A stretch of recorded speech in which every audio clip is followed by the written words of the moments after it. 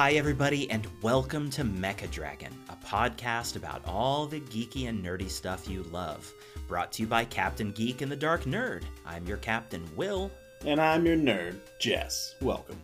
Yes, today we are talking more Star Wars, and we are joined by two special guests today. We have, in no particular order, Clay from the Two Dads Review podcast. Welcome, Clay. Thank you for having me. It is great to have you here. And we also have today Mike from the Boston Harbor Horror podcast. Great to have you here, Mike. Hey guys, thanks for having me. Great. It's good to have you here. We're going to have a lot of fun because today's topic is specifically we are going to be pitching new live-action Star Wars shows that we would love to see on Disney Plus, or really any channel for that matter. But, you know, these days it's going to be Disney Plus. It's probably going to be owned by Disney. Yeah, so basically here we have some ideas about some new Star Wars shows that we would love to see made, and let's just get right to it, shall we? But before we do that, actually, I want to just give our listeners a sense of maybe our Star Wars, particular tastes and where we're coming from. So I want to ask everybody, what is your favorite Star Wars movie? I'm not talking about any of the animated shows or, comic books or novels or anything like that, just like the Star Wars movies. And that would include, the spin-off movies of Rogue One and Solo and stuff. If I'm not sure that that's anybody's favorite, but I'm just saying those are in the pot. So let's start with Clay. What's your favorite Star Wars movie? Okay, so I'm going with the Sunday school answer, and I'm going to have to go with Star Wars, the original, The New Hope, Episode 4. Especially when it comes to what they did to film that movie, and because CG wasn't even a thing back then, and the way it came together, and just the vision that it started is groundbreaking. Absolutely, and just to watch behind the scenes stuff on how they did what they did for that movie, and honestly, the first three, it's just amazing, and it started trilogy. All of this. Yeah, sure so did. That has to be my first choice. There are pieces of all the other movies that have come out that are my favorite, but that has to be the overall one. Good answer. Good answer. Why don't we go with Jess? What's your favorite Star Wars movie? I was going to go with A New Hope as well, just because, the movie's 1 year older than I am. And I grew up not only, like you mentioned, what they went through to make that movie, but it's we were there watching that cinematic history happen when we were real young. And it was just instilled a sense of wonder. And that's when I became a Star Wars fan, was the first time I watched that first Star Wars movie. And it was just a lot of great memories.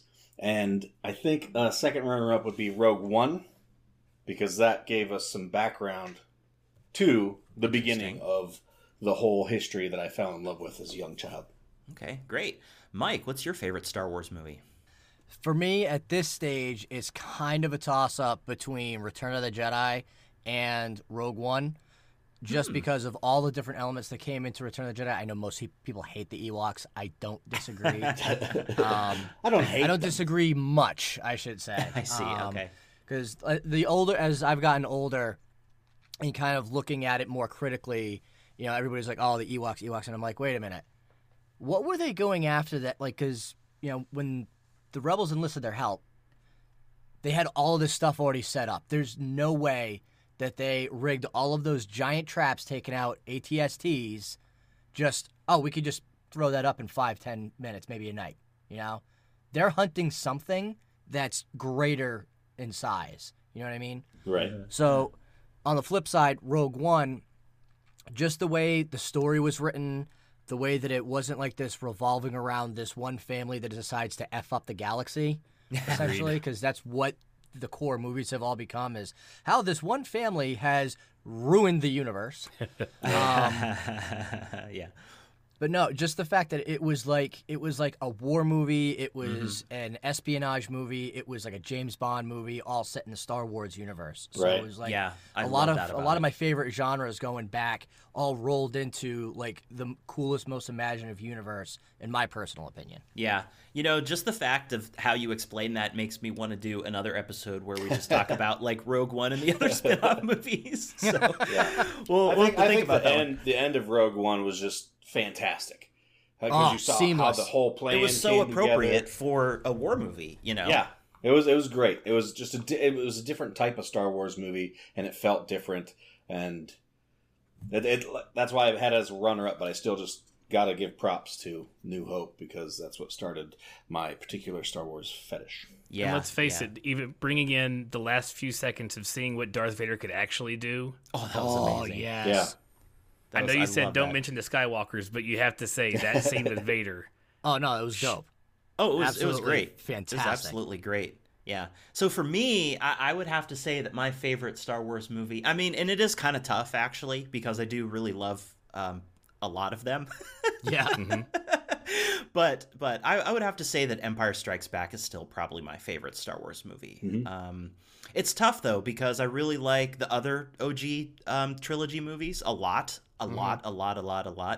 And I even like, and I expect there may be some people on this podcast that'll disagree with me, but I also really love The Last Jedi. So, but that's me. But again, that one is not in my top spot. Empire is. So, Right. so now that we're warmed up, let's get right into it. Okay, guys. So why don't we start with Mike? Can you pitch us one of your ideas for a new live action Star Wars show, and start with your like elevator pitch or just quick, summary, and then we'll expand from there. So give it to us. So do you want like my original idea, or do you want like my expanded universe suggestion? Either one. Either Okay. one. Well, I'll bring it in softly with an EU that actually could work, considering that it would still be considered canon because of all the peripherals that came out of it. Was essentially the Shadows of the Empire novel. I think that could make a really great miniseries because it happens in between the movies. So it happens between Empire and Return of the Jedi. It has a little bit more of what's going on, like on the politics side of things, for an older audience to understand. The conflict between Shizor and Vader, how they're kind of vying for the Emperor's favor. It starts to show a little bit more of Vader's waveringness once he realizes Luke's his son. Spoiler alert in case anyone's listening who doesn't know that one. Right. I don't know who would be listening to this episode if they hadn't seen those ones, but yes, continue. Yeah. Oh, and by the way, Sure. for listeners who may not have read those books, can you give us just a quick synopsis of generally what it's about and who the major characters involved are? So it involves the heroes of Yavin, which is, Leia, Luke, Lando, Chewie, R2, and 3PO. It takes place in between Empire Strikes Back and Return of the Jedi, and it deals primarily with them trying to find out where Boba Fett took Han Solo after freezing him in carbonite. So it gets it, and on one end of it, it's their search for that, and kind of really starts getting into the criminal underbelly of the way the galaxy works, beneath the surface. That sounds interesting. And then on the flip side, it also has this like political power play going on between Prince Shizor, who is, a big time aristocrat. He's royalty from an alien planet, and he's one of the few alien species that's in the Emperor's inner circle. And he has a burning hatred for Vader, and does all the subterfuge and behind the scenes stuff to try to tear down Vader's favor with the Emperor. So they're kind of like going at each other, but again, more behind the scenes, shadowy type of stuff. And since the book was written, there was action figures and other toys that came out during that time frame. I believe it was in the mid to late 90s, because I think it was trying to gear up for the special edition releases. And there was I believe it was a Super Nintendo game, either Super Nintendo or Nintendo 64 game that came out as well. So it's something that's already recognized. It's been picked up by Lucasfilm, and there's stuff that exists out there, which is a real big outlier considering that Disney decided to slice all of the EU stuff completely out of the mainstream. They call it like Legends now, I think, right? Yeah, something like that. So in this vision of the show that you have, would it center on like Luke and Leia and them tracking down Boba Fett and what he did with Han, or would it involve different central characters, with maybe them bumping into the original trio and those characters sometimes. I think taking it from a perspective of where, you know, there's the focus on the heroes of Yavin and what they're doing, and then there's a shift in focus because they do intersect, because I believe there's another encounter between Vader and Luke at some point throughout the book. It's been a while since I've read it. And I know they end up going toe-to-toe with Prince Shizor as well, trying to find Han. So they, you know, there's lots of galaxy bouncing around. So it would provide, I think it might be more on the mature side of it.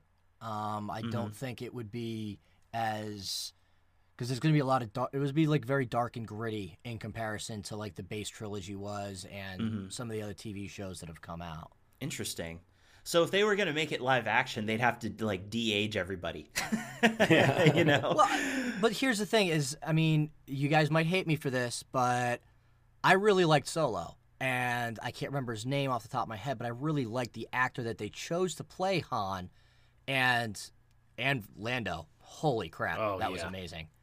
I thought it was a really great movie. I viewed it as a heist movie that took place in the Star Wars universe, just like you look at Rogue One as a military or an espionage movie that takes place in the Star Wars universe, as opposed to the big wow and wonder of an actual, like, quote unquote Star Wars space opera film.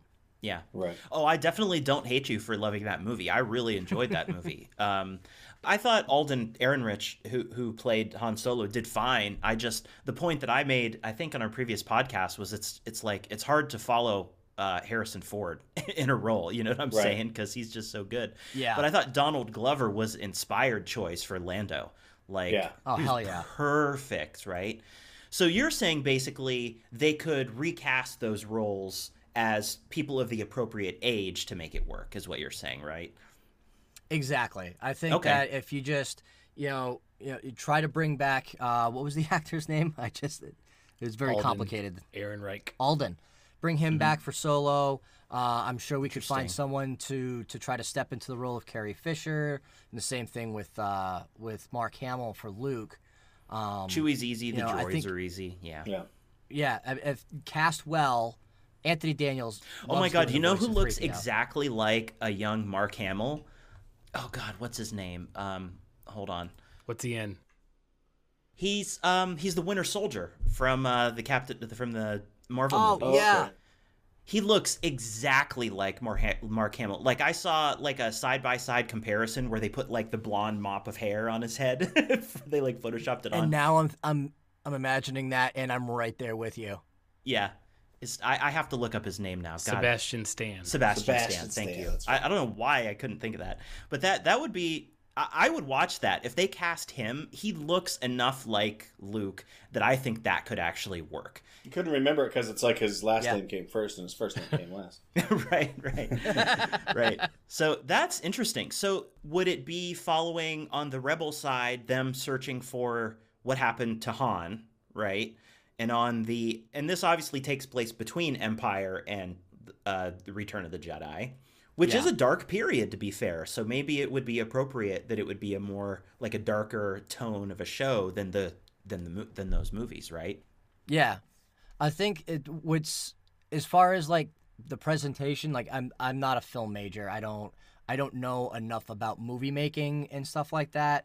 But say if I was to look at it from like an audio drama perspective, I would do some of the, I wouldn't say timeline toying the way that like Quentin Tarantino does, but almost kind of the way that Game of Thrones did it, where, you'd have, an episode or two that deals with what the heroes of Yavin are doing, and then shift gears and have a transition for an episode or two of what's going on with the Emperor and Vader and Shizor.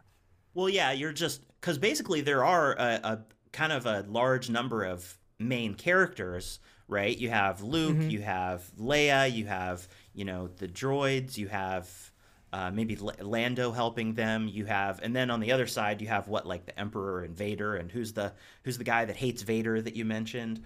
Prince Shizor, and that's Prince Shizor. Yeah, so that would be cool. I mean, I would totally watch that show. So then what would be the thing that the Imperial characters are pursuing, what and during this time, like what is Vader and Shizor and the Emperor and those characters focused on in terms of their goal? So the Emperor is actually continuously pitting Vader and Shizor against each other. So there's a lot of like political manipulation that he's doing between those two. Vader's still concentrating his search for Skywalker, and Shizor finds out about that, and he doesn't quite make the connection between the whole father-son deal at first. At least I don't think he does. But he realizes that this has become like Vader's thing. So his purpose is now, I'm going to grab Skywalker and bring him to the Emperor. That way, it's going to piss off Vader, so he's not going to be happy about it. It's going to ruin his day, and it's also going to raise him up in the Emperor's eyes and then drop Vader below. That's awesome. So, and obviously this is a series of books that you could go out and read if you haven't read it. It's just one. Now, it's just one. Okay, yeah, it's just one. Thanks. It's just one. So, what is it that excites you the most about if this became a show? For the longest time now, like, I mean, I've decided to, with zero experience whatsoever, create a horror audio drama. So, dark side of things has always been kind of my bag. Okay.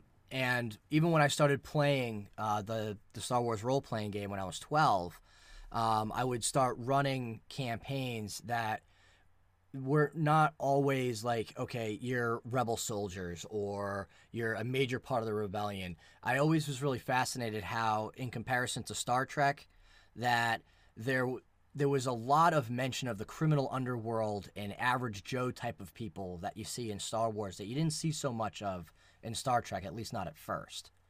You know, because again, I grew up in the 80s, so most of my sci-fi watching was the Star Wars films, the original trilogy, and then the original Star Trek series. You know, so this is pre-Next Generation, and then I started getting into Next Generation later on.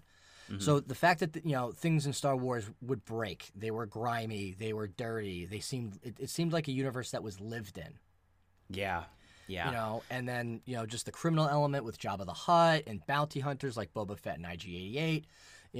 Bringing that all back together and kind of going back and forth and showing how low the rebels had to go because one of a main character that appears just for this book is another smuggler that used to know Solo named Dash Rendar.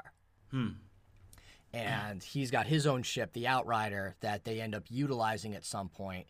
But again, he's a smuggler. So it shows that our main heroes like really having to lower themselves and get into elements of society that we're not really used to seeing them in until Return of the Jedi, when they show up at Jabba's palace. Right. But by that point, Luke's all, decked in with his, black priest suit and new lightsaber and everything else. So That's great. And that's another great thing about the whole Star Wars setting, right? Is that there's so many places where you could dig deeper that the movies haven't necessarily delved in depth into that. And so I really love that about it. Yeah. Okay, well, let's pitch another idea. So Jess, why don't you pitch us one of your ideas for a new Star Wars live mine action show? isn't quite as my first one isn't quite as precise. It's more of a generalization. I want to go back even further in time to like the beginnings of the Force. Like where the Force came from, how it was discovered. So like it's not like it's not like everyone in the universe. Yeah, it's not like everyone in the whole galaxy just suddenly, now there's this thing called the Force that we can use. I want to see it from its beginnings. I want to learn how the Kyber crystals were discovered and how the first lightsabers are made. It's like on the computer games, the old Knights of the Old Republic. You start off as you're just like in training, and you just do your quests and do your missions and get your Kyber crystals, and then you can kind of choose which direction you're going to go in the Force. And I think something like that in a live action would be cool, but especially I want to learn more about the history of the Force, especially now with The Mandalorian, with Baby Yoda, who's just a baby, he's 50 years old, but can use the Force, and we're assuming he doesn't have training. is his race. Well, you're assuming that. I'm assuming a lot of things, and I do it loudly. But it's like, did it come from their race? Are they just genetically predisposed to have powers over the Force that other races need to be trained in? Mm-hmm. That would be so interesting. So, like, in this idea of the beginnings of the Force, would this be literally, like, before the Jedi even existed? Or would it be, like, the beginning of the... Because the Jedi and the Sith, basically didn't really exist until the Force did. Because the Jedi are the light, the Sith are the dark. My assumption's been that the Force has, like, always been there since the beginning of time, but maybe, like, it took a while for people to learn what it was and how to harness it effectively and things like that. So this is suggesting to me, like, a time when people were first learning how to, like, really use it, I want to see the Star Wars caveman come out of his cave and find, what's this do? And then he grinds up and smokes it. And, the equivalent of a lightsaber club. Yeah. Might be, might be interesting. Do you have, like, specific ideas about what characters would be involved and, any particular? Because this is, like, the possibilities are blooming in my mind. Like, what if we have the caveman person come out and he's some kind of Force prodigy and he's learning how to, like, do stuff, but then, some alien troops come down and, like kidnap him and take him to the stars, and some whole thing gets the guy from the History Channel lands. He goes, "It's aliens," and that's what happened. But no, in Star Wars, they're all aliens. But no, I just think, is it a mystical fount somewhere, like in Avatar, where the power comes from one certain place, or is it, it can't just be if you had to say, like, what type of genre it would it be like a fantasy? Would it be a fairy tale? Would it be like a coming of age thing? Would it be I think it would be like an adventure mystery, like an Indiana Jones sort of thing. Okay. I like that idea. Yeah, starring like an anthropological study. Indiana Jones. Yeah, it's like they stumbled upon it, and then it like shot its powers into one person, or I don't know how it would go, but just there's so many directions you can go with I want to get idea. Clay's thoughts on this concept and then Mike's. Let's see. So you're talking almost like, are you talking like we roll into like a cave and find like cave drawings like the first folks who found the Force? It doesn't have to, it's not like it has to be a Neanderthal cave thing. It's just the Force came from somewhere. It's not like people always knew how to use it. There had to be an origin to it where someone learned how to control it. Right, so the Force was always there, just no one... You want to see the first folks who learned how to harness it. Or maybe it wasn't always there. Maybe something happened that also created true. It. I like the idea of it. I would definitely watch that. Because as far as Star Wars lore, you can't get more lore than that. And Mike, what are your thoughts on this? That's the one thing I like about The Mandalorian and Rogue One and all the other stuff that they have planned, because it gives you a different look at the Star Wars universe that we haven't been given on screen.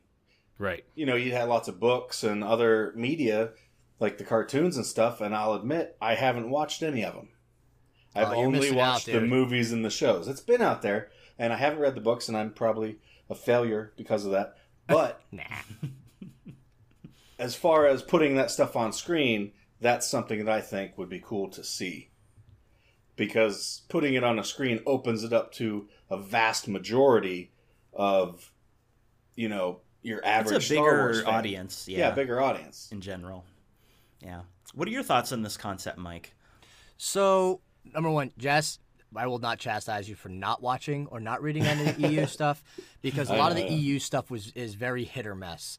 I was lucky. I was kind of coached along because I have an older brother and sister that are just under 10 years older than I am, so they were both alive and cognitive when the first Star Wars movies came out, and then when the books came out, and they're like, "Oh, you got to read this one, or you got to read that one." So I developed my taste through that, because there's a lot of garbage out there. There's a lot of hot garbage that was put under the Star Wars name when it came to like books and whatnot. I would definitely recommend watching the TV shows. The Clone Wars TV shows, I think, I'm not going to go off on a little bit of a tangent. I'll try to keep it short. The Clone Wars series, I think, redeemed the prequel trilogy and kind of helped me view it in a different light because of how well written it was, how well produced it was, and how well acted it was. I firmly believe you grab Matt Lanter and you just film him in all of the Anakin scenes throughout episodes 2 and 3 and replace him with Hayden Christensen, you would make the movies even better than they are now. That's the voice actor for Anakin in the show, is what you're saying. Sorry. Yeah. My bad. Oh, okay. I should have specified that. As far as your suggestion, I think that would be awesome. See like the development from whether it was like, was it a shamanistic practice that was similar to like, Native Americans or other indigenous peoples, around the world. Like, what was it, like an alien version of that? Say like, right. The Yoda species or one Avatar. of the other inherently force-using alien races that are out there. How they started using the Force, like, was it via ritual or was it this, was it that? Seeing that development into what eventually becomes the Order of the Jedi, because it started out as a religion of some sort. Right, and that's one thing that this was the idea that popped in my head was specifically because of the Mandalorian and Baby Yoda, because he has control of the Force. Like I said, he's not been trained, allegedly. So it could be that the Force originates with a certain race, and they were able to teach others how to wield it. So Interesting. It's not like, we're on Earth and an alien spaceship crashes and the aliens teach us, because here everyone can travel everywhere. So it had to come from one race. And why that race? Did something happen in the past of that race on their home planet that gave them the Force? I don't know. These are really intriguing questions. And again, this is another show that I would definitely tune into. Oh, heck yeah, man. Yeah. So now I want to hear Clay's first pitch for a Star Wars show. Okay, let me see if I can follow that. So I watch all of my stuff on TV because I have 3 kids with the subtitles on, so I can just, because I can't turn it up loud enough to be over their volume level. Right. So what I've noticed in my rewatch before next Friday, which will be the release of the last of the final trilogy, is that unless it's someone like Chewie or the droids or a specific race that already has a clicking language of some sort, everybody else speaks Huttese. And we've been alluded to in the prequels, and of course in Return of the Jedi, the Hutts and their gangster style, how much they control. I kind of want to see a show about that whole, how that came to be, how the Hutts, how their hierarchy works, what their day to day is, who they're taking over, almost in like and I don't want to sound almost in a Godfather style. Like where you have the head of the household and his minions and what they're doing day to day, who they're, what turf wars or what, all that. I kind of want to see that. Yeah. Because you're big and fat and don't do anything. So there's a bunch of guys who do a lot of good stuff for you because you are still in power. And every whale on every planet speaks Huttese if they don't have their own dedicated language in the Star Wars universe. Yeah, I'm surprised we haven't seen a Hutt yet in The Mandalorian. So it'd be With like the the CD equivalent Underground. of like a Star Wars mobster movie or Yes. Star Wars mobster show, like That would be Yeah. The pretty Godfather, Goodfellas, Sopranos. That's amazing. Yeah, Sopranos, exactly. The Sopranos, And then we Okay. could do something like The Irishman, where we get all of the top 3 Hutts together. Like the De Niro, the Pacino, and the Pesci Hutts. And they get together to film some fantastic show. That's That would be cool. pretty So, cool. Yeah, do you have in mind like particular characters that would be like the main characters of the show? Like, would one of them be like the younger one that's not ambitious, or like, do you have anything in mind? I almost hesitate to say I wouldn't want Jabba ended at all. I think their rule is their rule right now when he's in the game is so wide. I'd like to see something way earlier and see kind of how it started. So no, I don't have anybody like actual names, but Okay. I don't want a name we've heard. Let's put But it like that the way. family sort of begins its ascent to the top type of a thing. Yeah, kind of. Yeah, how do a bunch of slugs come into power? Right, over a whole bunch of planets. Right. That's great. That's great. And do you have any like particular scenes or like moments in mind that like, man, if the show like did that, that would be awesome? Well, I'm always a fan of when a intellectual property grows with an audience. So everybody who started with Star Wars is in there, who started with the original ones, are old enough to we could have a gritty show. So I want to see some of the. I want this to be a rated M on a Disney Plus show, which they're not going to ever do. But still, I don't want to. I'm tired of the Star Wars universe making sure that everybody could watch it. You know, I want it to be something that is, you know, oh crap, we have to be on HBO because of some of the stuff we're going to be showing. Because it's you're saying already, you want a more mature take, is what you're saying. I think with this story there has to be, with it being gangster almost and Sopranos-esque and Goodfellas-esque. It's a seedy underbelly. Yes, that's amazing. And it's not lined with cupcakes and, you know, Cuteness. cute little baby Yodas. exactly. That's awesome. Okay, well, I'm going to give my first pitch. I have two ideas, and here's the first one. So I'm thinking, and I wrote a couple of notes down in case my rhythm of speech changes. You'll know why. So an epic drama in the vein of Game of Thrones. The show takes place in the Old Republic, so that's thousands of years before the original movies, with a large ensemble cast and several story arcs. One major story arc might involve like political power in the Republic, following a web of alliances and conflict between powerful families and groups like the Jedi, the Trade Federation, you know, senators and their caucuses. Other major arcs might include like the Sith plotting to take power. And this could even be back during the time when there was more than two Sith at a time.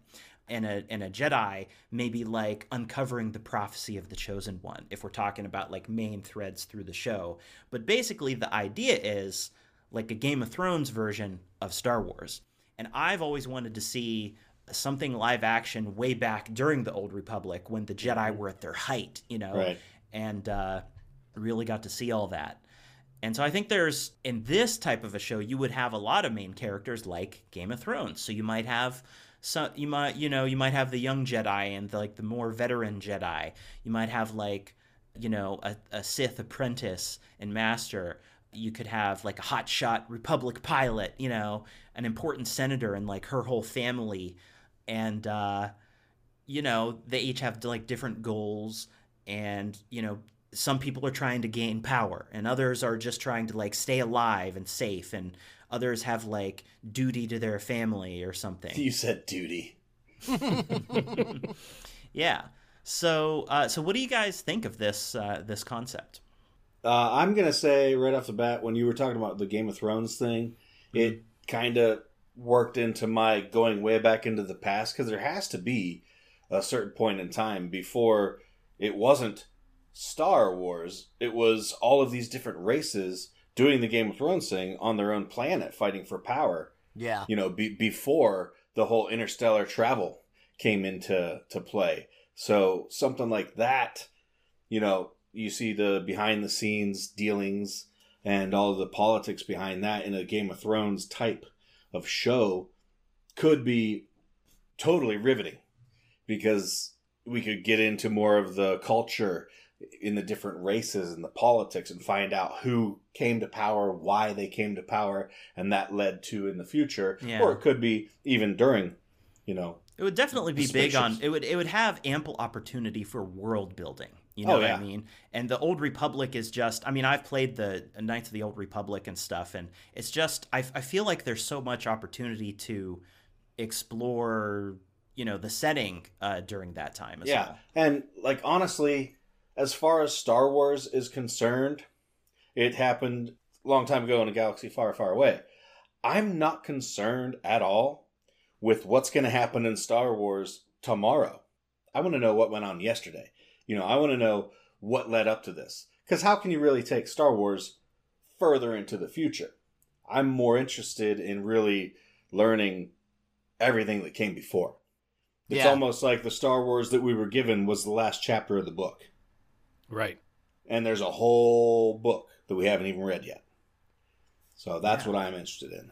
Yeah. Clay and Mike, what are your guys' reactions to this? So the first thing that popped into my head, and it just further expanded with what Jess had said about the going way back in time and the origins of the Force kind of thing, and then combine it with what you said. We already kind of have a blueprint with that with Dungeons and Dragons. Because if you think about you think about how the Star Wars universe works, and then how the rough overall universe works in D&D, is that you've got these two separate, I don't want to say genres, but these two separate universes that have essentially had the same technological level for thousands and thousands of years. Yeah. You know what I mean? Yeah. So, Right. like, even going into a lot of the expanded universe or the pre-film media that's out there, hyperdrive still exists, blaster still exists, Yep. ion drives, like all that technology has been around for thousands and thousands of years. So we already have a blueprint with D&D. Now you just apply that same formula to Star Wars, where maybe there is no Galactic Republic yet. You know, you're taking, Jess's idea of, discovering the Force. That could be like like the Game of Thrones folks discovering magic. Right. You know what I mean? Interesting. Yeah. So you've got like these, and maybe hyperdrive's in its infancy. So you've got like these clusters of star systems that have coalesced into their own governments, but they're essentially futuristic fiefdoms. Right. And all that of a would be sudden this amazing. Right? That would be amazing. I love that. Right. It's not the huge. It's like they can't get out as far to the rest of the galaxy, but there is nevertheless some like primordial hyperdrive and like a few, like just a handful of systems, I think is what you're saying. No, and since you brought it up earlier, Mike, Star Wars has no prime directive like Star Trek does, so it doesn't matter what level your planet's at, they're going to drop down on it and give all their tech to you. So Yeah. you have... Yeah, and trade you for whatever your planet has. Yeah, like, kyber crystals, for example. Which is partially why I think a lot of the Star Wars universe looks like it's been used and just not upkeep. It's that I think we said it earlier, the lived in look. It's more like we don't know how to do half the stuff. We just know this thing does this. Right. That's why I was going to mention that, because, like I said, I listened to your episodes on The Mandalorian on your podcast, Clay, the Two Dads Review, and Cheap plug. you talked about I think it was Corey who says, I can't remember, it might have been Corey, it might have been you. It was. Who says, I hate how everything's dirty and old. And it's like, you expect everything to be brand new. And I think you mentioned the point that, this is the technology that they were born with. They don't know where it came from. They don't know how it works. It's just, this is how things work. Yeah. So we have droids and we have thatch huts, and that's fine. Right. Yeah, exactly. Someone has to have cement somewhere. Yeah, but it's a good snapshot of like even our current human situation too. Like, I mean, think about how many people are carrying around the smartphones in their pocket, but they don't know how to use a computer. Yeah. Right. Like the basic troubleshooting, they have no idea. Again, I would love to see that show too. Yeah. That's awesome. Okay, so let's go back to Mike for your second pitch. All right, so this is going way back into the Mike G archives. So Mike G. I started playing West End Games' version of Star Wars role-playing game when I was about 12 years old. So this is D6. It's like Shadowrun with 10% of the dice. Oh, I love Shadowrun. And I ended up amassing all of these like galaxy guides and everything. And there's one of them called Fragments from the Rim. It was Galaxy Guide 9. And it was all like pockmarked, and this is what really made me fall in love with this, the concept of, the everyman type of thing where there's one chapter on it of like drinks from the Star Wars universe, like alcoholic beverages you could ask for at a bar. And then like, random locations. And then like one of the big things they focused on was essentially the Rebellion's version of the Navy SEALs. And they were a combination of like Navy SEALs and James Bond. And they had this whole page dedicated to like lexicon. So it's all this weird slang. And one of them was called, one piece of slang, it's crazy, I still remember this. It's called, the term is just is Star Destroyer. And then the definition for it is 174,000 design flaws waiting to be exploited. So that sparked 16-year-old me to come up with this idea. So I just took that term and I wrote a short story on it about a Rebel Spec Ops group that I don't know, they were like low on supplies or something, or somebody was captured by a Star Destroyer, and that term was used like, okay, let's sneak onto the Star Destroyer and pull our guy out, or whatever it was. I'd have to find the story. It's floating around this house somewhere. But I ended up expanding it out where, I had created, from the GM side, I had created like the whole characters for the crew. Like the name of the ship was called the Boring Brass Mine, which is, which is a misnomer because in the Galaxy Guide, boring and brass mine mean like highly explosive and highly dangerous or something like that. So I created this whole crew, and it's kind of like a mishmash of aliens, spec ops troopers, but they do all sorts of like crazy off the wall stuff. Like pretty much it would be a series that follows these rebel agents that get into all sorts of shenanigans that are a combination of Firefly and in the Ocean's movies. Oh my God, that is amazing. That is amazing. Wow. Special ops. Okay, so what time period would this take place in? This would be during the rebellion, but it wouldn't even touch the Heroes of Yavin at all. It would be kind of like, that's why it was one of the reasons. So I really during got the OG Star Wars trilogy, got yes. it. And it wouldn't intersect with the events of those movies. No, it would all be either Outer Rim or whatever crazy things that they do. You know, whether it's because as far as like the West End stuff goes and the way that they fleshed out like the rebel military hierarchy and stuff like that, is that there were select groups of these agents that were pretty much just be like, you know what, just go.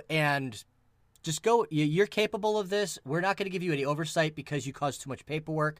Just go F shit up in the Empire, and we'll just call it good. If you need backup of any kind, let us know. So would their mission basically be to cause as much disarray in the Empire as possible with the occasional like targeted mission or something like that?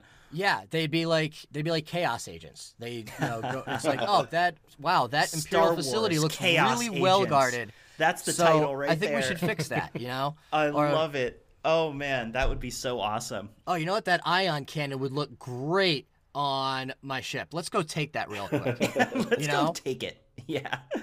That's awesome. What are your guys' reactions to that? I think that's hilarious. I love it.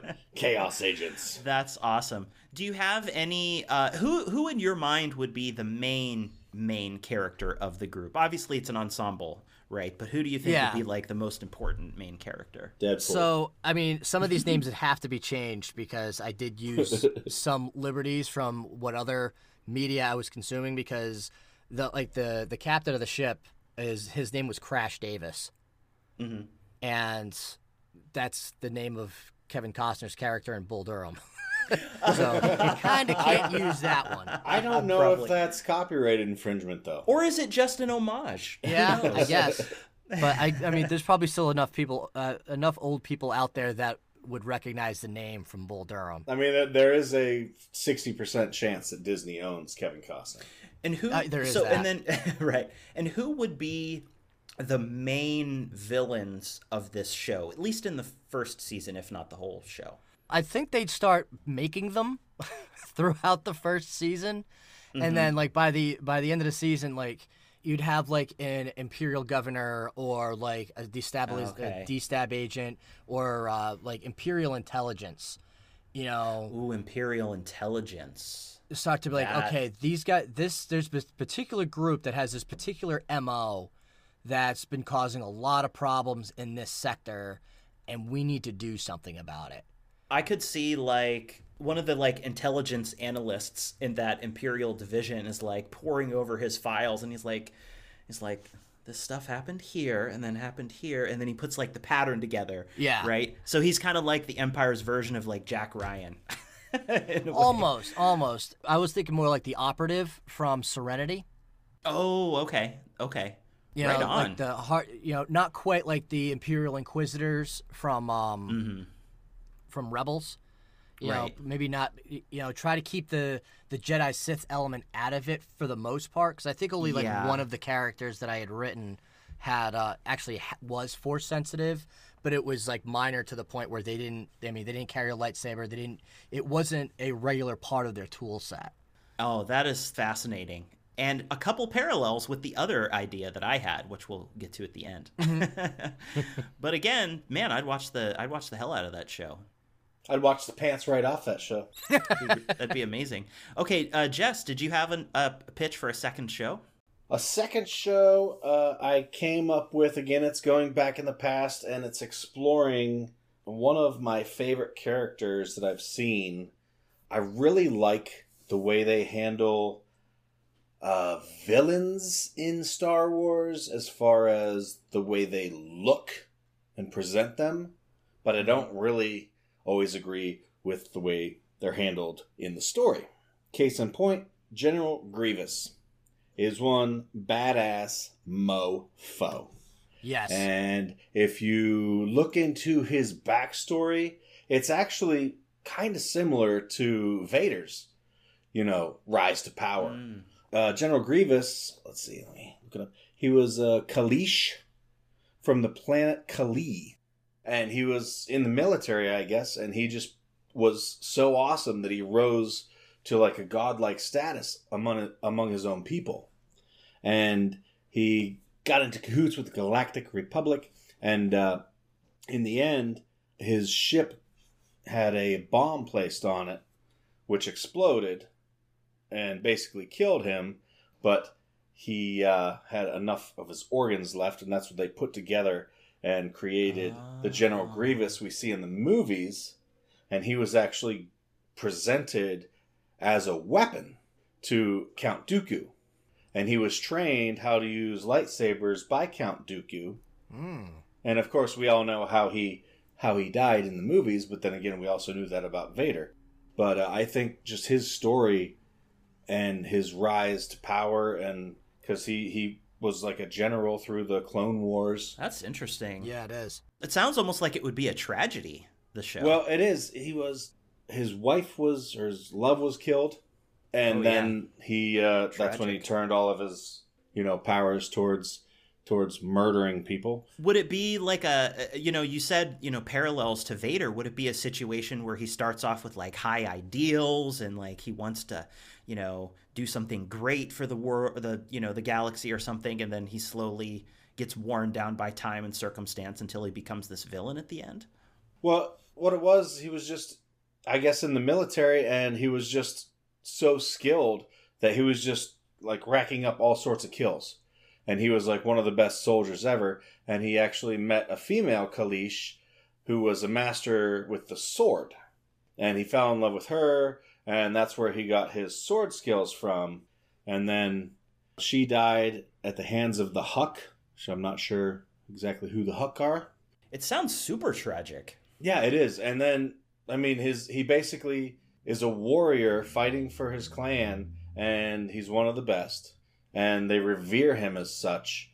And he falls in love with someone who teaches him more skills, and he gets even stronger. And then she dies, and that's when after she died, he renamed himself Grievous. Ooh. And aimed all of his anger towards the race that had killed his wife, or his love, the Huck. And then the Huck turned to the Galactic Republic, and the Kalish were forced back. And that's when they blew up his ship and rebuilt him as the cyborg General Grievous, and he was presented to Count Dooku. And when I first saw General Grievous on screen, in the second trilogy, I guess, I was like, whoa, that guy is cool as hell. Yeah. And he was just, he throws his cape back and he's got 4 lightsabers, and it's like, that's a force to be reckoned with. And then you realize he's just like a brain and a heart inside a robot body.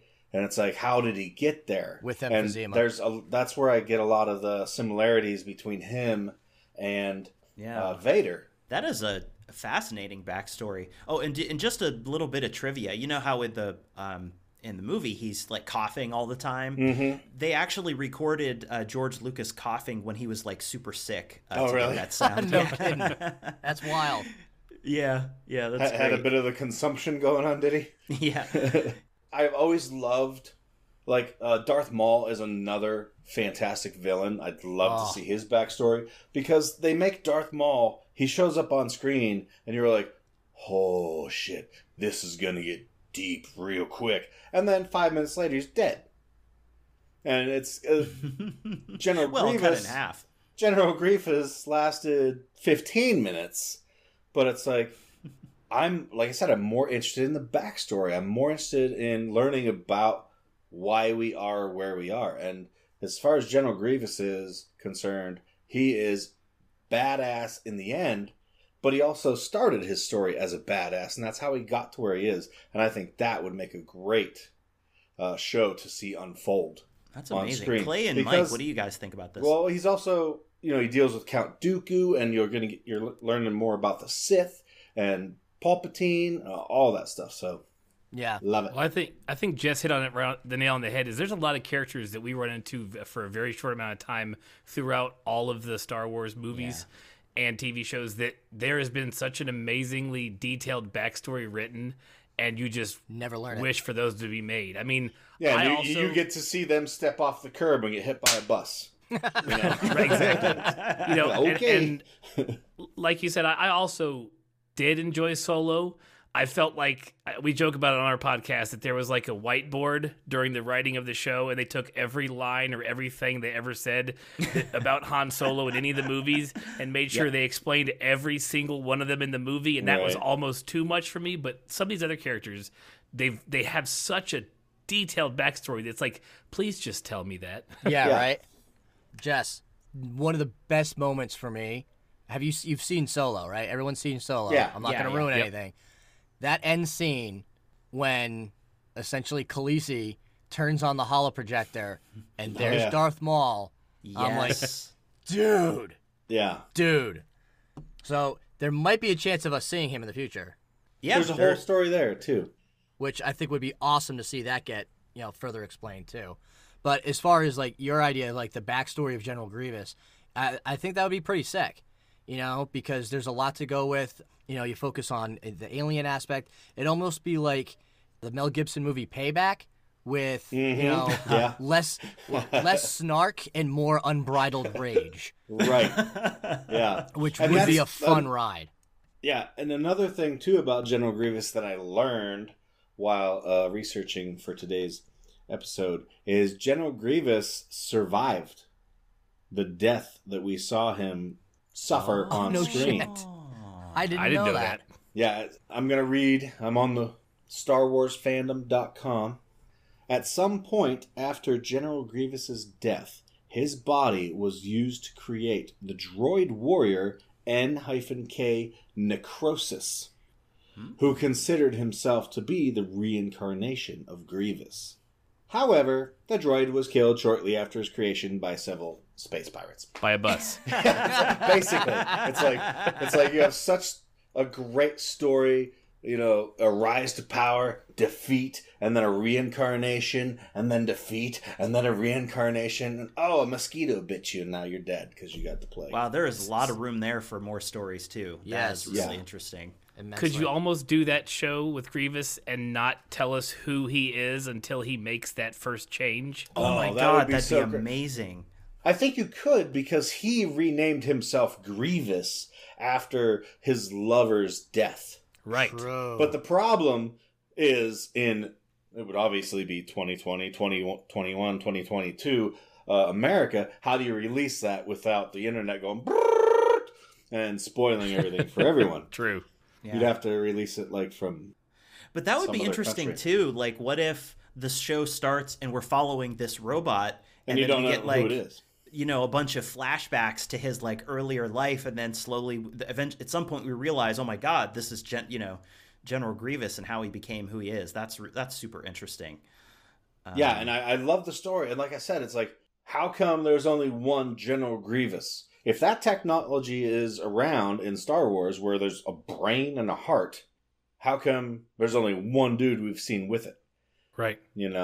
Does that mean that anyone dies? Does that mean we're going to see Han Solo come back? All you need is a brain and a heart, baby. Careful. He could be a spider demon robot, with 6 flamethrowers. Who knows? Yeah. Could be anything. Interesting. So okay, that again, man, that would be a really cool show. So Clay, what's your next pitch? All right, here we go. So we've gone all dark and gritty the whole time. So I'm going to try Love to it. lighten it up just a little bit. Okay. Here's what's going to happen. So you have the Galactic Empire. Let's do it at the height of their power. Okay. The Rebel Alliance is fledgling, and the Galactic Empire is just rolling through. Now, I want you to take the hierarchy of the Galactic Empire, and I want you to go to the very bottom row of that. And I want there to be one guy. He's the main character, and just there has to be they were employing millions and millions and millions of people.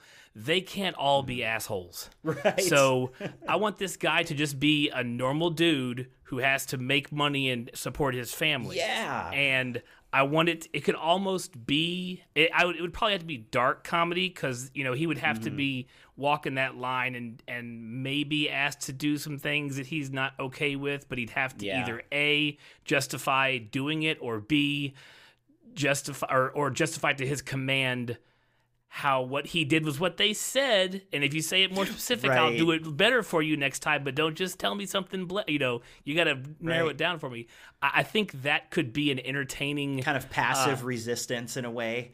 because I was listening. I think Mike was saying it when he was talking about like guys who are actually infiltrating. There could be a whole nother, just forget what I said and say some guys who actually embedded themselves as spies inside the Empire and Oh my was God. working menial stuff, and you watch them walk that line of being being on both sides. Like, I have to do this to not get caught, but Well, I have you could have both characters in this show, right? You could have the regular dude who's just Mm-hmm. a citizen of the Empire and trying to get by, and he's maybe not comfortable with a lot of the things that the Empire is doing, but like he's a regular dude, like he's not a Jedi, he's not a badass, he's just trying to do his job and maybe pushing back where he can. And then on the other hand, you have this like embedded agent, right? Mm-hmm. Who maybe he encounters at some point and gets involved with, and wow, that. Like I know that there's a great story idea when like suddenly the possibilities like explode in my mind, and that's what's happening right now. Yeah, because I just came up with like 3 while you guys were just talking about that. we know Disney's listening. You're welcome. Yeah, you're welcome, Disney. What? Sorry, go ahead. No, go, Mike. I was gonna say, what were these things that blossomed in your mind? Well, the first thing that popped in my head was like, Office Space, but in like an imperial bureaucracy. Yes, Something along those lines. like the Robot Chicken episode. Yeah, just straight up, just like it's like a sitcom almost, and That's it funny. eventually A Star Wars sitcom. almost not quite sitcom, but more of like a comedic take on the everyman in the Empire would be cool, So I'm definitely with you on that one, Clay. And then Right, pretty much like the scene from Solo where he's in the battle and he's questioning but we're the all the jokes that he made during that battle where he's on the ground forces, like that is an entire show. Yeah, exactly. Or what was the Simon Pegg movie where they were Nazis and Nick Frost's character is used in a meme, like, are we the baddies? One of those types of situations. What movie was that? I don't Yeah, know, what- but I just remember seeing the damn Nazis. meme. I've watched all the Simon Pegg, Nick Frost movies because I love those two, but I don't remember them being a Nazi. I don't remember them being Nazis I know what you're either. talking about, but I can't think of it. I'm looking right now. Yeah, not there's a Paul. meme of Nick Frost wearing like an not one of SS the cops, uniform Hot and a Fuzz. caption under it that says, "Are we the baddies?" Huh. This also think it was a reminds TV me of a show that I'm trying to look up the name of it right now, but it was set in the DC Comics universe, and it was a comedy about people that worked at this R&D division of Wayne Industries that made stuff to protect people from like the fallout of Yeah, like Alan collateral Tudyk damage. was in it. Yeah, Alan Tudyk It was in like it. Mick Wayne or something like that. He was like Bruce Wayne's cousin or something like that. Powerless. Yes. And it also had the guy from Community, and it actually has like one of the best opening credit sequences I've ever seen in a television show too. It's just so awesome. If you guys haven't seen it, at least check out the first episode. But I love this like comedic, like low level in the Empire story idea. Well, I came up with one that literally just popped into my head like 3 minutes ago, Mm-hmm. and it would be more in the vein of a Pixar short. 7 to 9 minutes. And in every Star Wars movie, they're walking through the Death Star, through here, through there, and there's always that little lunchbox droid Oh, the mouse droid. that's buzzing along the ground. And it gets, they shoot at it, they kick at it, get out of here. It's like a little rat. What if they did like a little Pixar short that followed that little droid, and it's going into this room, down this hallway, into this corridor, down here, and it is exposed to some of the biggest secrets Yes. in the Star Wars. Like all the iconic scenes. Yeah, it's just like this little bzz, bzz, bzz, bzz, meh, meh, meh. I don't even know if it makes those sounds, but That would be great. You just follow that little droid around, and it's kicked down the hallway into uncovering the greatest mysteries in the Star Wars universe. Well, Disney owns Pixar too. Hey, Hey, that's a good thing they're get him on listening. the phone. Clay, did you have any other details about this show idea that you could share? No, I think we've hit most of the things. And Yeah. to answer Mike's question, it's actually Mitchell and Webb is the name of the British duo who did the "Are We the Baddies" Nazi skit. Oh, okay. I swear to God, that dude looks like Nick Frost. I thought Nick Frost might have been. They may be connected to it somehow. I don't know. I'm sure but yeah. Nick Frost looks like a lot more people than Simon Pegg does. Yes. Because I kind of look like Nick Frost. Agreed. That's great. Okay, well, I have one more Actually, pitch. he looks like me. Well, can I just one throw more one pitch. more thing in Oh, there? yeah. Because Will, you would mention this. It's a piggyback on Clay's idea, where them being like a passive resistor type of thing within their element of the imperial bureaucracy. What if it was a comedy where there's an implanted rebel agent in there, but he's trying to work his way up, so he starts out that menial thing, and like one of his coworkers is like a staunchly pro-imperial and shows that like that molding and that changing, but also having the comedic element of they're both like, secretaries to a lawyer or something. Right, Or Better call Saul. they're working at this in a supply chain for the military industrial complex. They're So cogs in the wheel. yeah, they just fill out paperwork to request parts and supplies and something like that. And then he starts finding out Right, his right. best friend's a Lots of rebel paperwork. agent. And he's like, but I don't want to turn him in. Like, crap. Right. So he fudges a number on the spreadsheet, which is his first step into trouble, and then it spirals out of control, Yeah. and then he teams up with the Imperial agent to like help not get caught, and it turns into this whole other thing. Oh, there's also What if, echoes the of Clone Wars? What if the Clone Wars started from misfiled paperwork? It'd be like a scene from Brazil or something. Or it also feels like you could draw on like Chuck a little bit for this, like I see some echoes of a show like Chuck in there, maybe just a tiny bit. Love that show. Yeah. Okay. That's great stuff, guys. Okay. So I here's have one more pitch that I came into this episode going, I don't know, I can't pitch a show. I don't know what I'm talking about, and now I have a fourth. yeah. Go for it. Go for it. As we were talking about the Hutts earlier and all of the seedy underworld stuff and the bounty hunters and the Mandalorian, how cool would it be to have a Star Wars show similar to like True Detective, where each season followed like a different bounty hunter? And they could be good, they could be evil, depends on the season. But you get each season is its own story. And it would be perfect if someone had thought of that a couple years ago, then The Mandalorian would be season 1 of this new show. Yeah. But, because I don't see Mandalorian... They're not going to wrap up anything this season. The Mandalorian's a Western. It is a space Western. So you're talking more about a detective show, which I think would Crime be awesome. procedural. Well, yeah, that's the thing. It could be a different, they're not all following the same, cookie-cutter layout. But no, I think kind of a True Detective thing where each season is, to coin a phrase that I heard on a podcast called Two Dads Review, the bottle episode. This would be a bottle season where the season begins and ends, and you don't have to deal with that story at all anymore, but it's going to give you more insight into, this race of Star Wars, That's that race, interesting. all sorts of stuff. And I think Yeah. an anthology type show like that would be real interesting because every season is going to be something new. Well, if they can do an entire show where the main character never removes his helmet, I think they can do one where the main character is an alien. Yeah. That seems Or a reasonable. slug. Or a slug. Star Wars perhaps. SVU. Yeah. Crime procedural. True bounty hunter. Yeah, that's But really no, cool. I think that would be something cool, and that was just something that popped into my head. No, that's great. During That's the excellent. episode. So my last pitch idea has a couple elements in common with, I think, one of them that Mike pitched. Maybe it was Clay, but here it is. In the early days of the New Republic, so maybe like just a year or two after the fall of the Empire, not long after the fall of the Empire, a group of smugglers take high-stakes jobs to pay off their debt to a dangerous mobster while trying to stay out of the crosshairs of both the New Republic and what's left of the Empire. So, all of these characters wouldn't necessarily like start out as smugglers with their profession, but they would be drawn into like this heist or this first job that needed to be done for, different reasons.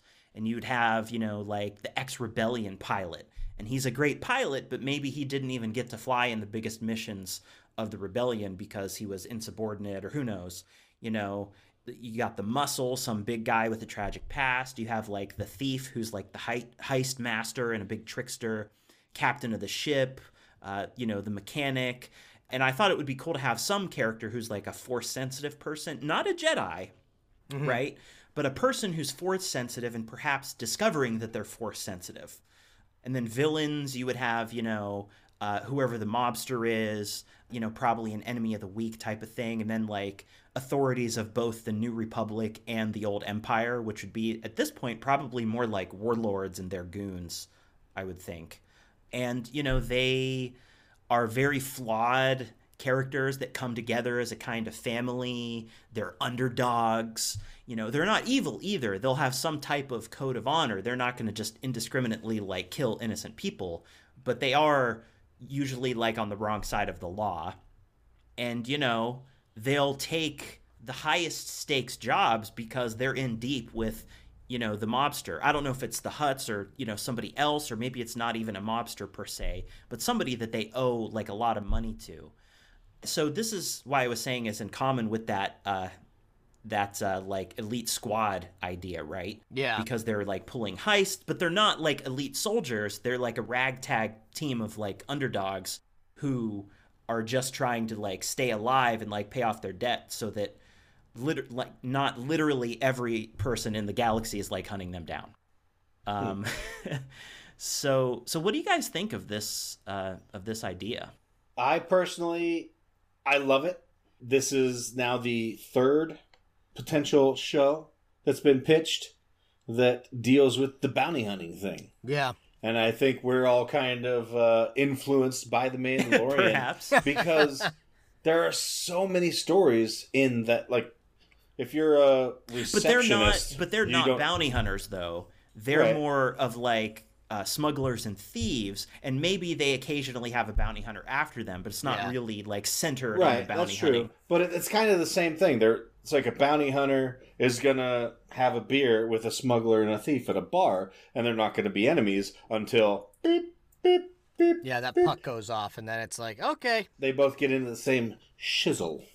Yeah. Anything dealing with the transition from the end of the Empire, which probably took, a decent amount of time for everybody to finally trickle off. I mean, because you see some of those remnants in The Mandalorian, the guys who you could tell used to be Empire, heavy hitters, and then the rebellion, like they're figuring out, oh crap, now we have to actually lead things and Right. do government stuff. Yeah. And there could Like even be skirmishes still happening during this time period, at the edges. Exactly. That's a great time frame to pick in a show. I'm never going to not love a good skirmish. Yeah. Yeah. What are your thoughts, Mike? Honestly, the concept is, I'm a huge Firefly person, so Yes. it's there's definitely a lot of elements from there that you're bringing into it. I like the whole like ex-military thing. It's funny. It actually reminded me of the potential third, if we had the time for it, that I had come up with. I mean, it would make for really good storytelling, because I think as media consumers, everybody likes the underdog story, especially on this side of the pond. Everybody likes the underdog. Everybody likes the ones that, they don't sweep the bad guy first time out the gate. They take a bit of a beating before they're able to finally come back and overcome. So there's great storytelling in there. It would just have to be creatively written enough so it doesn't share too much with another property or another established genre, But still cast Nathan Fillion as your main character. Oh yeah, of course, obviously. He's got to be the captain, obviously. Right. Yeah. It's so funny because when I was writing my idea of like things that could be like in the pilot episode, I literally wrote "Think Serenity and Ocean's 11," which is exactly what you said, Mike. Exactly. Earlier. That's why I was waiting for a pause in the conversation. But we mentioned Ocean's 11 earlier, and I think this would be perfect for that. I Because totally all the smugglers are trained to dupe the security and the law enforcement, and have a intricate plan to sneak through. But That like would be there's also this like a feeling of adventure in the show, right? Mm-hmm. And I thought it would be like to have the Force sensitive person in there too would allow the story to occasionally delve into the mystery of the Force here and there, and like allow the show to explore non-Jedi and non-Sith groups who use the Force, right? Because those groups exist, and and they have different traditions and things, and like I just the Force is part of Star Wars, the heart of Star Wars for me, right? And so I would want there to be like a little hint of that in the show at least. Well, that's like you called it, the mystery of the Force, and that's kind of why I pitched my first show because the Force is the Star Wars mythology. Yeah, it's a staple. Like you can't. It's hard to tell a Star Wars story of any kind without it being somewhere in that mix. And it is still a mystery. Well, here's a thought: you could take Will's idea and shrink the scale down. So space western was like the whole thing with Serenity and Firefly. But what if you were to take that same group of people, but you make them like urban smugglers in Coruscant during the time of the transition from the Empire to the New Republic. Mm-hmm. So there's lots of ways to skate around stuff. They're going to still run into pockets of Imperial resistance, because now the Empire's the rebellion. They're the ones that are trying to do these, either passive resistant things or, trying to not quite openly rebel, but do guerrilla tactics in their home turf now. Because there's still I think that would have to be a central location for a lot of the show. That makes so much sense, and Coruscant would definitely be like ground zero for all the interesting stuff happening during this time period, right? Yeah. Or that has to do with the the rebellion taking over as the New Republic versus the the Empire kind of withdrawing. So that would be amazing. Any other thoughts on this idea, guys? No. Okay, good. I like everything that I've heard, and like I said, I'd add all of this to my queue in a heartbeat. Yeah. Yeah, I think every single one of these shows that we have mentioned, I would watch in a heartbeat. Yeah. I mean, so much interesting stuff, and a couple like similarities here and there, but on the whole, I think all these ideas were pretty different from each other. And like you mentioned in the very beginning, there wasn't a whole lot of overlap. No. Yeah. So, I mean, my God, could you imagine if they started announcing these shows like to premiere in 2021? I would be like, that would keep me on Disney Plus. What can I say? Yeah, because I have every intention of owning all. I mean, I already have almost all but the last two, the most recent film that's coming out and the previous one. I have all of them on Blu-ray already. Yeah, so same. The films I'm going to have on hand, whether I'm paying monthly for it or not. Right, exactly. Star Wars fans can hope that things go on Disney Plus the way it's doing for Star Trek on CBS, where they realize that all their subscribers came from the Star Trek fan group. Like the fan base was most of their original subscribers. Right. So now they have 4 other shows that are going to be coming on as well. So there's pretty much going to be Star Trek on all year round. So nobody does what I do and cancel my subscription when Discovery is over. So we can only hope for that as Star Wars fans, and that's what Disney Plus realizes. Yeah. They would be wise to listen to you, Clay. See, and that's another thing too. It's like I've kind of thrown around ideas of doing a Star Wars versus Star Trek episode, and how do you do that? How do you do that? It's basically just a fist fight in a bar. Yep. Between 20 nerds and 20 dorks. So Unification Day.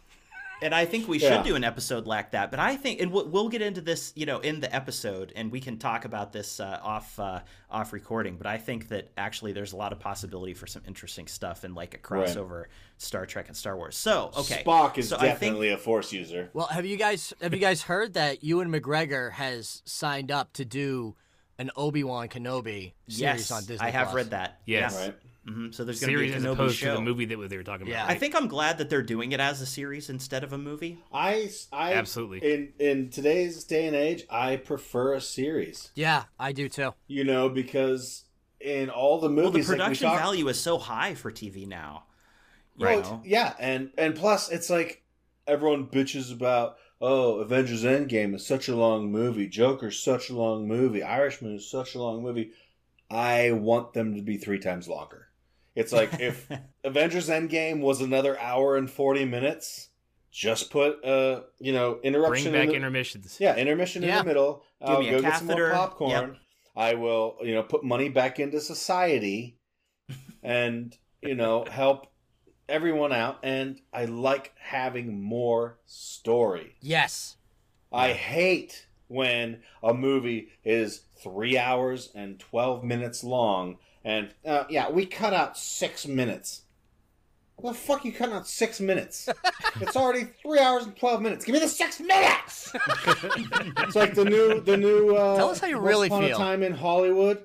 The new digital version was released with an extra 20 minutes of footage. Ooh. Yes, I'm going to get that because I want the 20 minutes. That's why I prefer the show series formula these days, because you get more story and you can learn more about the characters. Yes. And a lot of the things we've discussed in this episode is, well, I want to learn more about this. I want to learn more about that. And these are things that could have been covered in the story you have already told if you didn't give yourself fake time constraint. Just tell the whole story. Tell the whole story. Yeah, I think there's a lot of potential with TV shows now. Yeah. Well, Jess, I mean, what you've just said, I think kind of explains what the general populace kind of feels with how big podcasts have become and audio drama in particular. Right. Where no one's going to sit for 2.5, 3 hours. Like, I mean, some people do. Like, there are people that really love Dan Carlin's Hardcore History, and woof. I've listened to a couple of those, and it took me like a week and a half to get through it. Nevertheless, # no pod bashing. Yeah, no, I that's just it. It's like great. It was the series he did on World War I, which I never thought much of, and I got roped into the 12 hours in 3 episodes that he did. Yeah, it was great. Dan Carlin's an amazing guy. I'd love to meet him because he does so much work on that. But anyways, the whole thing is like, because of everything that everybody has going on, a lot of people aren't going to have time to, because, okay, yes, your movie's 2.5, 3 hours long, but then there's, 15 to 20 minutes of, okay, let's get ready to go out to the movies. And then there's the transit to said movie theater, which is normally a 3-hour experience on paper, turns into, okay, this was an entire afternoon I went to see a film. Whereas with television, but then if you don't get your ass up off the couch to go out and see the film and buy the popcorn and the soda and sit there in a crowd and watch the movie on the big screen with 3D audio and, experience it, what are you going to do instead? You're going to sit your ass on the couch till it's time to go to bed and do nothing else at all the rest of the day. So it's like, I don't have time for a long movie. You got time for 3 long movies. Shut your mouth. Yeah, but on the flip side to it too, with the TV show aspect of things is like, with how busy people are nowadays too, so they don't have time. The shorter episode format. That's cool. Exactly, like sitting down and watching a 40-minute. A 40-minute show on Netflix, or the 30 minutes of Mandalorian that we way get. Easier than committing to a 2.5-hour movie in one sitting. Yeah, and not to hashtag bash Mandalorian, but it'd be cool if the story actually went somewhere in that time. And that's one thing too. I like the show format, but like when there's different directors every episode.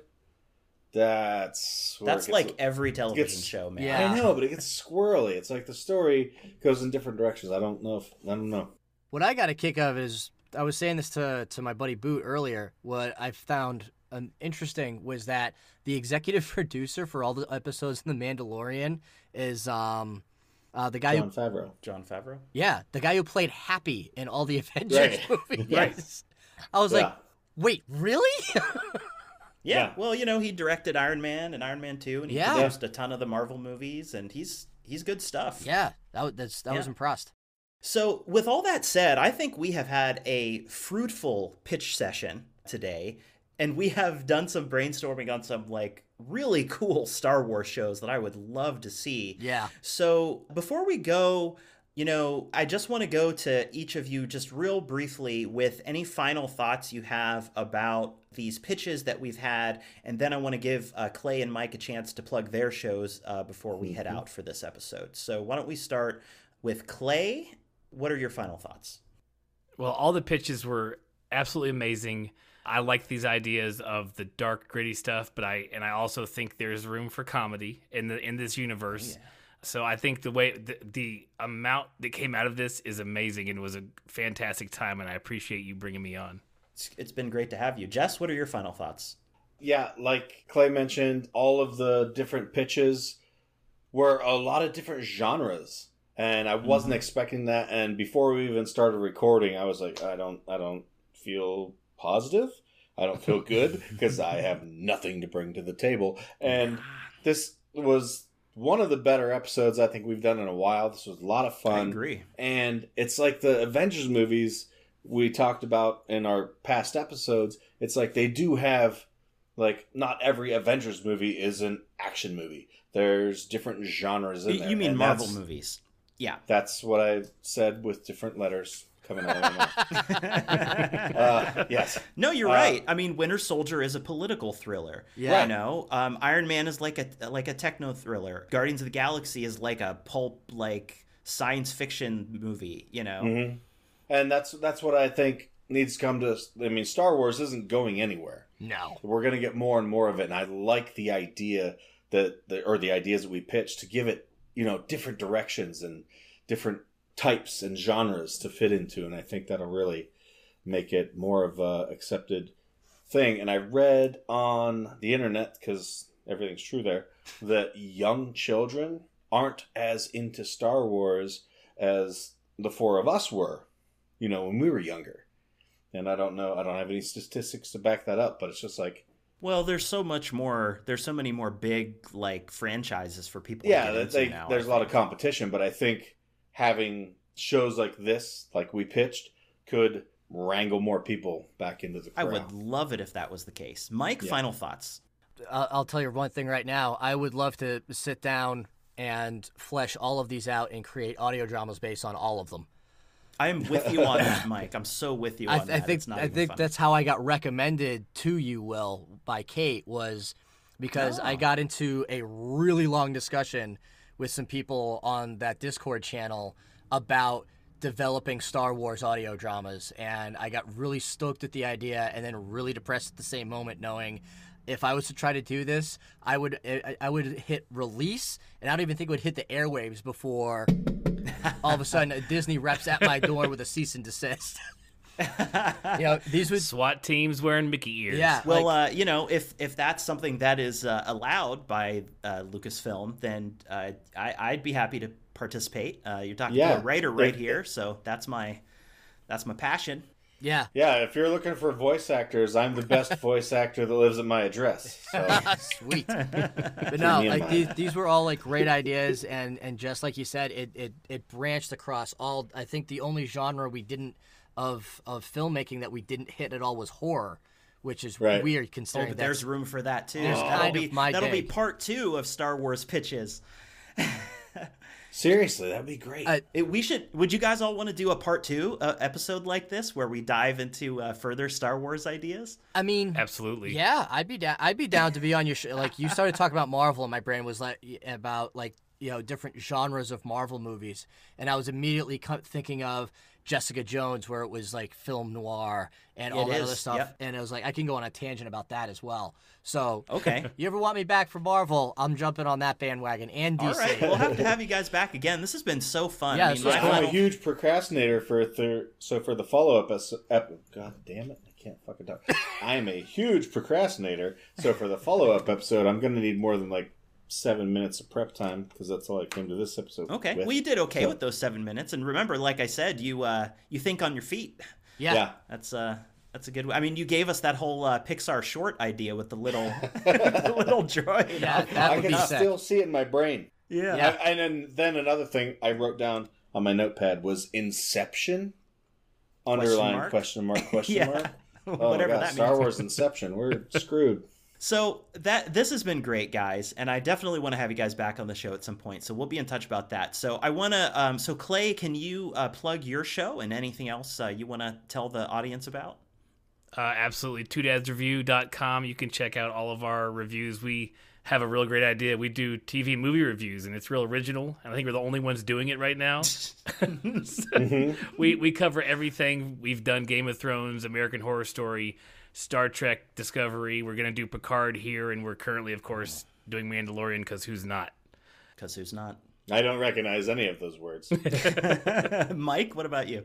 So I have produced a Lovecraftian weird fiction horror audio drama called Boston Harbor Horror. Episode 12 actually drops at midnight tonight. There's 16 episodes in the first season. We'll be taking a short And break. we are recording this on December 14th. Oh, sorry about that. Just letting everybody know since it drops tonight. Go ahead. Yep, comes out on the 1st and 15th every month. Deals with a Coast Guardsman who finds an artifact during a rescue out in Boston Harbor, and his investigation into said artifact starts to open up all sorts of doors and windows into worlds and cults and, other malfeasance going on around the North Shore of Massachusetts. It's a good word. Sounds very Lovecraftian. Yes. In a way. Yes. That's the very Lovecraftian word. That's great. And where can they find this podcast? How can they find it? Pretty much anywhere podcasts are put out there for free. We're on Himalaya, Stitcher, Google Play, Apple Podcasts, Radio Public. I don't think we're on CastBox yet. Podbean, pretty much everywhere so that I can get it out there, with the exception of SoundCloud because they have Do you have a social media where they can follow you? So Twitter handle is at Boston HBR Horror, and then you can find us on Instagram at Boston Horror, and we also have a Facebook page that's also Boston Harbor Horror. Pretty much you punch in Boston Harbor Horror into Google, and it's going to give you it. We're going to be the first thing that pops up. So Excellent. Nice. And Clay, I forgot to ask, do you have social media where they could follow you and your show? Yep, we're pretty much Two Dads Review everywhere you go. All the podcast places you can search for us will pop right up there. Fantastic. Well, I want to thank you guys again for being on the show. This was super fun, and I think we're going to have to do some other episodes like this in the future, the not too distant future. And I want to thank everybody for listening. If you have a minute, please go to Apple Podcasts or your platform of choice and give us a 5-star review and or rating, and we really appreciate that. That really helps out the show. Jess, do you want to give the folks at home our social media details? I sure do, and I would like to, before I do that, thank Clay and Mike again for joining us. This was a lot of fun, and I think we're going to start a revolution in the future. no problem, man. This was a blast. As far as where you can find Mecha Dragon, we are on Anchor, iTunes, Spotify, Google Play, CastBox, Stitcher, wherever you're going to find your favorite podcasts. We are on Facebook as Mecha Dragon, and on Twitter and Instagram at Mecha Dragon Show. And if you have any questions, comments, or if you want to pitch us a show for Star Wars in the future, hit us up at mechadragonshow@gmail.com. And can't wait to talk to you in the future. We're probably going to talk about some more Wars in the Stars. Peace out. All right, everybody, it's Captain Will signing out. Bye-bye. Peace. Our music is Overworld by Kevin MacLeod from Incompetech.com, licensed under Creative Commons by Attribution 3.0. CreativeCommons.org/licenses/by/3.0.